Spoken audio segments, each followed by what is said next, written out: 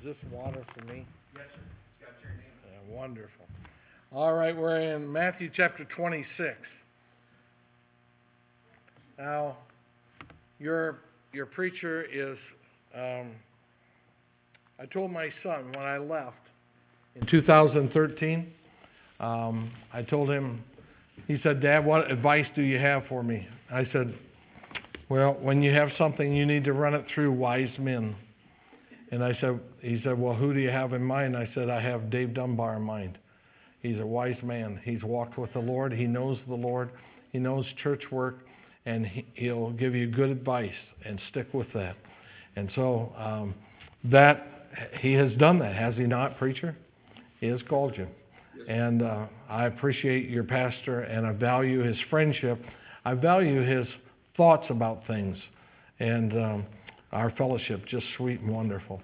His wife, I don't think she's in here right now, but his wife we refer to as the Queen of Hospitality, because we travel from church to church, and nobody does it better than she does. And she had, when we walked in our motel room, you don't know this, there's flowers ready for us, and there's a basket of goodies, and just niceties and things and notes. And she had already gone up there and set all of that up for us. And I'm gluten-free. I don't know, anybody here gluten-free? Probably not, a couple. Okay, I'm gluten-free, so I can't, there's certain things I can't have, but boy, do I wish I could. And I don't need it. I'm not saying I need it. I'm just saying I like it. And so she always tells me, now when you come, I'm going to have gluten-free waffles for you. Wow, gluten-free waffles, that's a delicacy for me. And so on Monday, we're going over to their house, and I'm going to have waffles. And so the Queen of Hospitality. We love the Dunbars, and we love your church. Good to see all of you again, some new faces. I got to meet Nick and some others that I didn't know before, and we're real glad to be here with you. Now, I want you to listen to every word in the message today. We're in Matthew 26 and verse 20. Now, when the even was come, he sat down with the 12. And as he did eat, he said, verily I say unto you, one of you shall betray me. And they were exceeding sorrowful, and began every one of them to say unto him, Lord, is it I? And he answered and said, he that dippeth his hand with me in the dish, the same shall betray me. Now, I'm speaking to 4 groups this morning. Someone has said that there are 3 groups in every church. There's those who make it happen, and those who watch what's happening, and those who wonder what's happening. There's somebody said, well, no, there are 3 groups, but they're not divided like that. It's the plus group. They say, I can do it and you can do it, and let's get it done. And there's the plus minus group. They say, I can do it, but you can't do it, so get out of my way so I can do it. And there's the minus group. And they say, I can't do it and you can't do it, and whoever brought it up anyway. And so there are different groups in the church. I don't know, there may be some truth in those. Although Christianity won't fit nicely into 3 or 4 groups, there are 4 groups in this passage. There are 13 in the upper room. Now, if you don't get the introduction, you messed up the whole message. You won't get the message, all right? So the introduction. There are 13 in the upper room. There's Christ and the 12 disciples. In verse 21, at the table of the Lord's Supper, the Lord said, one of you shall betray me. And immediately all the disciples began to ask one by one, is it I? And in John 13:26, we have the sequel passage, and Jesus answered, he it is to whom I shall give the sop when I have dipped it. And when he had dipped the sop, he gave it to Judas Iscariot, the son of Simon. And so a sop is just a piece of bread that's dipped in a dish. And Then Judas left. When he gave him the stop, he left, and the disciples left him, Christ and the disciples, and he betrayed Christ. That's Judas Iscariot. Meanwhile, now, there are how many left in the upper room? 12. Everybody with me? There's 12.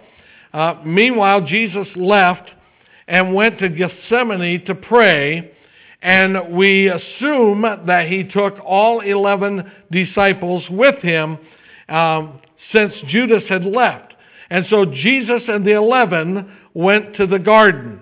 Now, when he comes to the border of the garden in Matthew 26 and verse 36, the Bible says, and you need to see this, I'll wait till you get there, Matthew 26, 36. Then cometh Jesus with them unto a place called Gethsemane, and saith unto his disciples, Sit ye here, while I go and pray yonder. Now we assume that he addressed this to 8 of the disciples, because in verse 37 it says that he took with him Peter and the 2 sons of Zebedee and began to be very sorrowful and very heavy. And so those 2 sons of Zebedee were James and John. And so Peter, James, and John went on deeper into the garden with Jesus. And if he took 3 with him from 11 disciples, that leaves 8 that he left out on the border of the garden. And in verse 38, he gave an assignment to the 3 disciples that went into the garden with him. In verse 38, Then saith he unto them, My soul is exceeding sorrowful, even unto death. Tarry ye here, and watch with me. And the 3 waited there, and they watched with him. And then finally, in verse 39, the Bible says, And he went a little further, and fell on his face, saying, O my Father, if it be possible, let this cup pass from me. Nevertheless, not as I will, but as thou wilt. Again, a companion passage in Luke 22, verse 43, it records that he prayed it in the words that you and I remember, Not my will, but thine be done. So there are 4 groups in this passage. There's one who was disloyal, and he left, and he betrayed his leader. There are the 8 who sat around on the periphery, and they were just on the edge of what was happening. There were 3 who went a little deeper into the garden, and they went a little further than all the others with Jesus. And there's 1 who made it alone to the inner garden, and he prayed, Not as I will, but as thou wilt. I'm preaching this morning on 4 groups in the church. In which group are you? Let's bow for prayer. I pray, Heavenly Father, that you'll help me now to say things in the right manner, and Lord, that it will be a challenge. I pray, oh God, that we will accept that challenge. I pray, oh Lord, that you will stir hearts in this place. That, Lord, this is a good church. That means it has good, solid believers in it. And yet, Lord, where good, solid believers are, sometimes we get off target. I pray in Jesus' name that you will stir us to get back on target if we're off. I pray, oh Lord, that we get to thinking a wrong way. But, Lord, that's true of all of us from time to time. But when we do, we have to shake ourselves and get back to thinking right. And so, Father, I pray today that you will do your work in your people's lives in this place right now. And if there is one who is lost, I pray that lost one would come to Christ before it's everlasting too late. In Jesus' name, amen. Amen. I have 3 points today. First, I want you to see the difference of position. There are 3 differences about these different groups. First, a difference in position. Where is Jesus? Well, he's alone in the garden. Where are the 3? Well, they're not quite to the center of the garden, but they're closer to Christ than the 8 are. We'd all have to agree to that. They're closer. Where are the 8? Well, the 8 are out on the edge of the garden, nowhere near the action or the travail that's going on in Christ's life in prayer, nowhere near any of that. Where's Judas? Well, Judas is outside the garden gathering the scribes and the Pharisees to betray Christ. Actually, the largest group of 8 is nearer, or at least as near to Jesus than they are they're as near to Judas as they are to Jesus. Though they were not against Jesus, it wouldn't have taken many steps for them to step out of the garden and join Judas. Just a few more steps and they might have agreed with Judas and been part of the uprising and the betrayal. We don't know.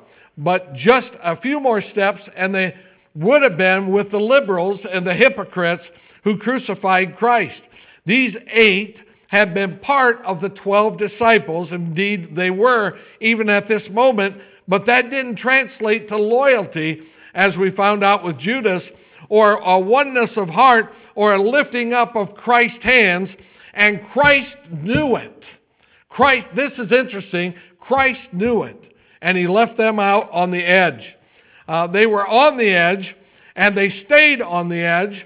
They could have gone either way, and I wonder if they were second-guessing Jesus and what he was doing as far as making himself vulnerable and even available to the authorities. The other group of 3, they were closer to Jesus, and Jesus was alone in the garden. I want you to notice something. That leadership is often alone. If you're going to be a leader, you've got to be willing to stand alone. And Jesus was willing to do that. So first, there's a difference in position. Number 2, there was a difference in size of these groups. The one disgruntled Judas had his own agenda that was different from Jesus Christ and was determined to gain others to join in his criticism of his leader. And he thought he knew better than Jesus Christ knew of what ought to take place here. We have that today as rebels post their criticism on Facebook and social media and how they don't like this decision. They think that the church and this is a common thing and it's ignorance. But they say, well, you're legalistic, all of that kind of stuff. They put up all kinds of things on the web and it's wicked. And this is what you would agree, everybody here would agree, what Judas did was wicked. Yes, and so is that. When you put something up there to tear down the house of God, the church that you attended, the pastor that you have who loves and prays for you, that's wicked. Well, so we have the group of 1, difference in size now, one group of 1. Then we have a group of 8 on the edge. They were not far from Judas, not far from the Pharisees, not far from total disloyalty and selling out and leaving. They had their foot maybe in both places, some of them. This group of 8 was the largest group, along for the ride, so it seems. They're willing to let Jesus run in and do this battle by himself. Listen, they aren't against Jesus. I'm not saying that they were against Jesus. They were mostly faithful, and they have followed him for 3 years. They don't hate Jesus. But they aren't near him either.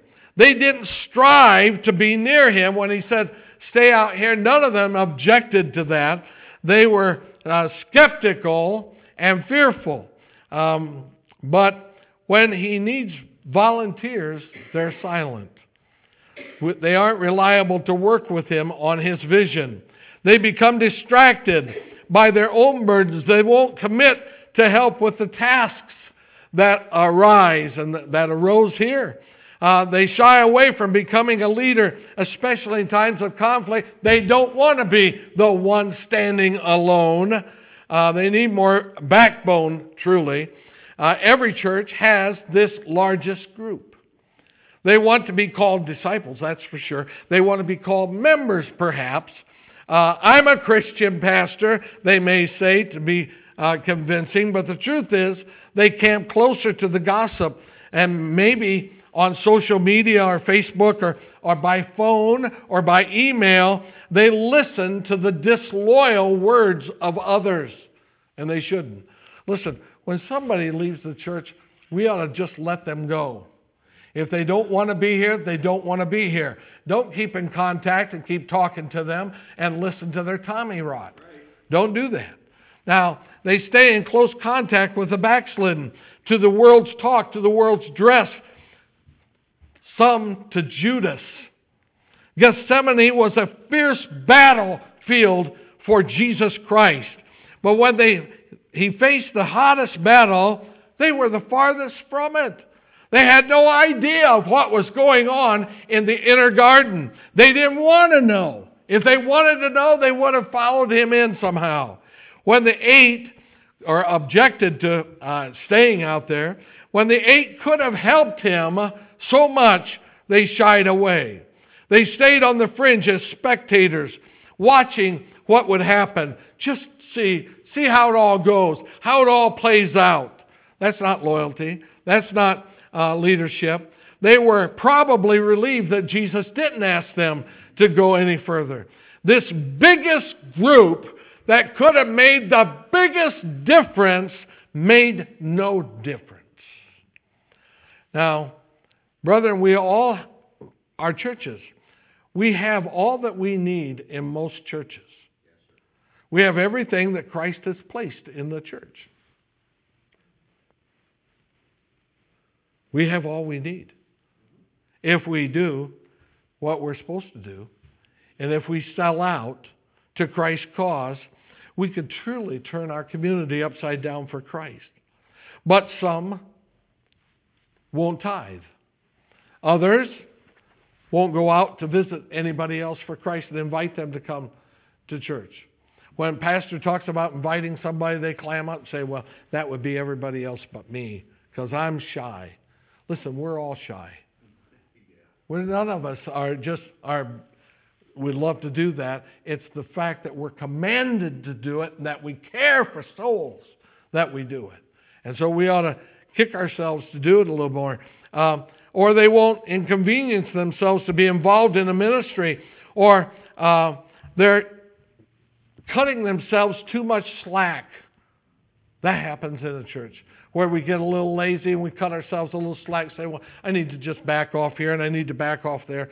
And they won't give themselves to biblical standards or to personal and family devotions, or they refuse to go the altar and any number of other things. This biggest group could make a huge difference if they would be committed to go all the way with Christ. That's what ought to happen. They ought to be willing to go all the way, but they won't. They're too wrapped up in their world and themselves and their circumstances. In the spiritual realm, if you really want to see revival, you can't be on the edge. Are you listening to me? You cannot be on the edge and claim that you want revival. You can't be out on the periphery somewhere. There's no revival out there. You can't be AWOL, doing your own thing, when the Lord and the church and the pastor needs you to be strong. You can't do that. You can't be wavering and powerless and uninvolved and unconcerned and uncommitted and distracted and lukewarm. You need to be all in.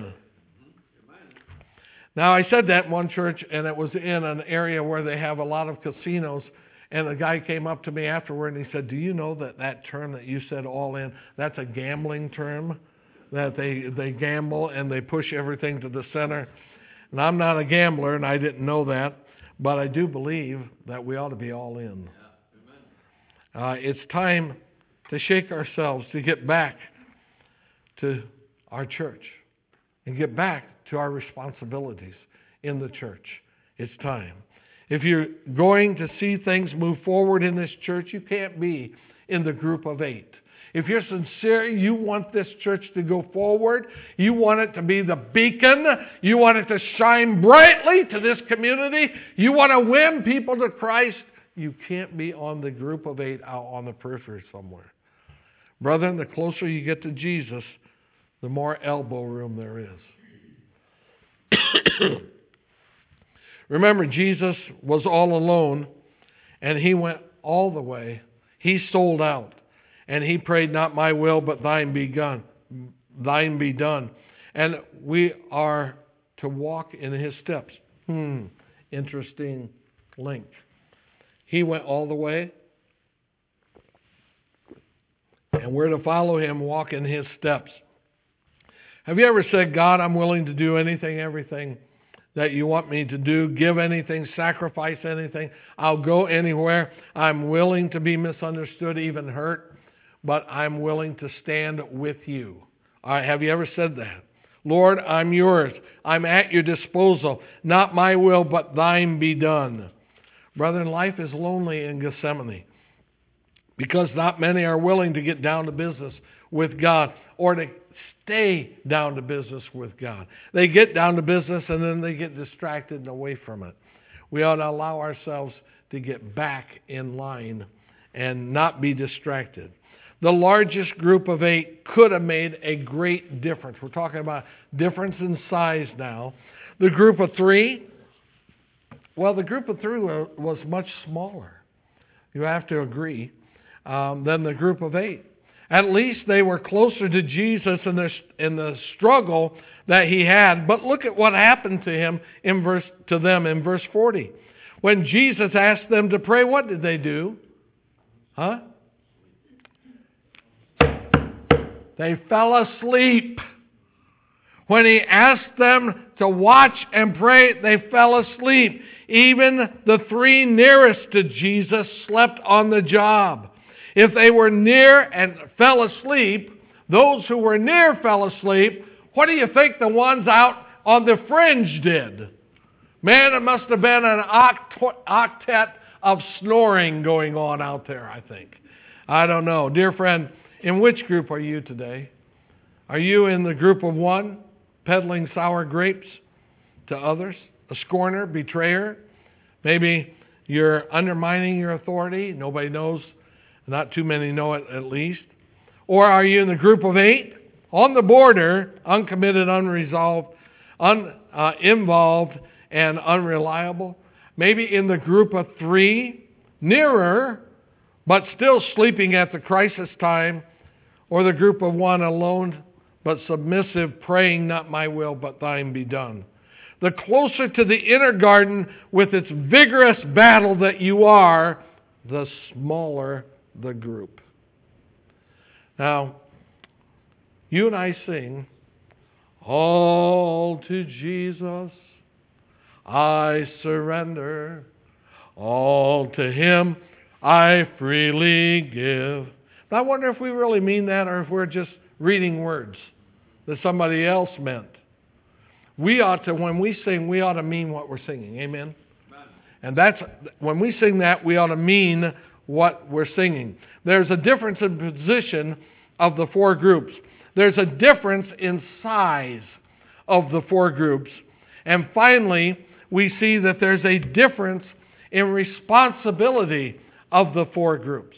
Difference in responsibility. For example, the group of 1, Judas, he's given no responsibility. He couldn't be trusted to have a responsibility.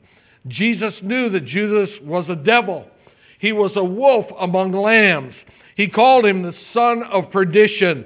He was planning a scheme behind Christ's back. So he knew that he was disgruntled and that he would betray him. And Jesus simply told him to leave, and what thou must do, do what? Quickly. Do it quickly. Whatever you're going to do, go do it. There's a difference in responsibility. Notice now, carefully, verse 36 in our text. 26:36. The group of 8 were told to sit. The responsibility that Christ could give them was to sit. The only thing that he could rely on them to do was just sit here. He didn't ask them to struggle with him, speak up for him, even pray even watch. Jesus knew them too well. He told them, I just want you to sit. What are you doing for Christ these days? I'm looking out at a good church. A good church, everybody ought to be involved. In a good church, everybody ought to be at all the services. In a good church, everybody ought to be interceding for the pastor and the ministries here. In a good church, everybody ought to be having daily devotions. Amen. Family devotions. Amen. Everybody in a good church ought to be reaching out to the lost. They ought to be giving of their tithes and offerings faithfully. What are you doing? Are you out on the fringe? Maybe you've just gotten there. Maybe you just kind of backed off. I don't know. I'd hate to think that the only thing that Christ could ask of me was to sit. Jesus said, you just sit here. What a pity. What an embarrassment after all that Jesus Christ has done for us. What an embarrassment that all he could ask of them was to sit. All he would ask of me would be to sit. That larger crowd within could do so much and do the work of God and help the church so much if only they would surrender. But they're too interested in all the things they're wrapped up in their world. And they've gotten away from their surrender. Let's be honest. Can we be honest today, saints? We're making too many excuses for not being in God's house, for skipping services, for never bringing anybody with us, for not having devotions. We've got an interruption for everything and an excuse for everything that we know that God wants us to be doing. And that puts us out on the periphery. We excuse ourselves for being late time and time and again. Don't be known as a sitter who lets everyone else do all the work and all the soul winning and all the praying. Don't have the reputation that all Christ could ever expect of you is to sit. Teenager, young adult, don't be a sitter. Mom and dad, don't be a sitter, a spectator. When I was assistant pastor in the 80s in Ohio, my wife would work the night shift. We didn't earn a lot in the ministry, and so she's an RN, and she would work in a nursing home and work the night shift, and she'd come home on Sunday mornings at 7:20. She got off at 7. 20 minutes later, she would walk in the door on Sunday morning. She'd put the meal on and review her Sunday school lesson to teach. And then she'd get the 3 kids up and get them dressed and fed. We'd go to church, and she'd play the piano and teach her Sunday school class and sometimes do a bus route. We'd come home from church, and lunch was over at about 1:15. She'd crawl in bed finally and get about 3 hours of sleep, get up around 4:30 for choir practice because she was in the choir, and possibly she took her rotation with the nursery and working in the nursery, so some Sunday nights she had to turn around and work in the nursery. Listen to me. Some Christians are babying themselves way too much. We're getting too soft. We're not the strong metal that we used to be. And we're not forging through and staying with the stuff like we used to. And we need to. Maybe you're one of those who's babying himself or herself too much. We do have Sunday school, and no one here knows so much Bible that they can afford to miss Sunday school. Church here doesn't start at 11 o'clock on Sunday morning. It starts at 10. And we need to be in Sunday school. Every believer in Jesus Christ who wants to learn the Bible ought to be here and change their schedule to get here for Sunday school. Amen. That's good preaching right there. Just park right there, preacher. We have Sunday night service. We have midweek service. We ought to commit ourselves to be here when the doors are open to hear the preached word and sing the songs of Zion and be an encouragement to someone else. Say, well, I don't need maybe that much. Well, maybe somebody needs you. Why don't you come with the idea of being a blessing and being there for somebody else and being here to encourage the preacher if nobody else? Amen. I think that some are getting too used to sitting. God is calling you out of your comfort zone to start coming to all the other services now, again. Maybe you used to do that, but you haven't done it for a while. Maybe you can't. Maybe you have a physical malady, and that's certainly possible, but that's not true of most. And so, be here. There's a difference in responsibility. I heard about a man who hired a maid, and turned out that she was very slow. I mean, everything she did was slow. He said, "Don't you do anything fast?" And she said, "Yeah, I get tired fast." Oh boy. Another fellow wanted to join the armed services, and the recruiter said, "Well, there's a number of armed services that you could choose from. Which one do you want to go? Which branch?" He said, "You can join the Air Force, you can travel by air, you can join the Navy, travel by water, you can join the Army, travel by land." And the fellow interrupted him and said, "Well, don't you have something called the Coast Guard where I can just coast?" Now, my nephew was in the Coast Guard, and I know, and he knows, and we all know that the Coast Guard doesn't coast. But this fellow thought that's what it meant. That describes the attitude of this group of 8. They just sit there. They seldom give a 20 or a 50 to a special offering. They seldom give of their time. They say, "I'm praying for you," but they don't follow through and pray for them. They don't even make a plan to pray for them. They never get excited, never volunteer, never lift a finger, to never bring a person to church. They have no vision. Ladies and gentlemen, we're believers of Jesus Christ. We are the present day disciples of Christ. And we ought to press into the innermost sanctum with Him. Psalm chapter 91, secret place of the Most High God. We need to be in there with Him and not be out on the fringe somewhere. They just sit. Church to them is just coming and sitting until they come next Sunday and sit. There's a difference in responsibility. Well, the third group of 3 were asked to watch and pray. Now, in Matthew chapter 26 and verse 41, go there with me, please. I'll irrigate my voice again.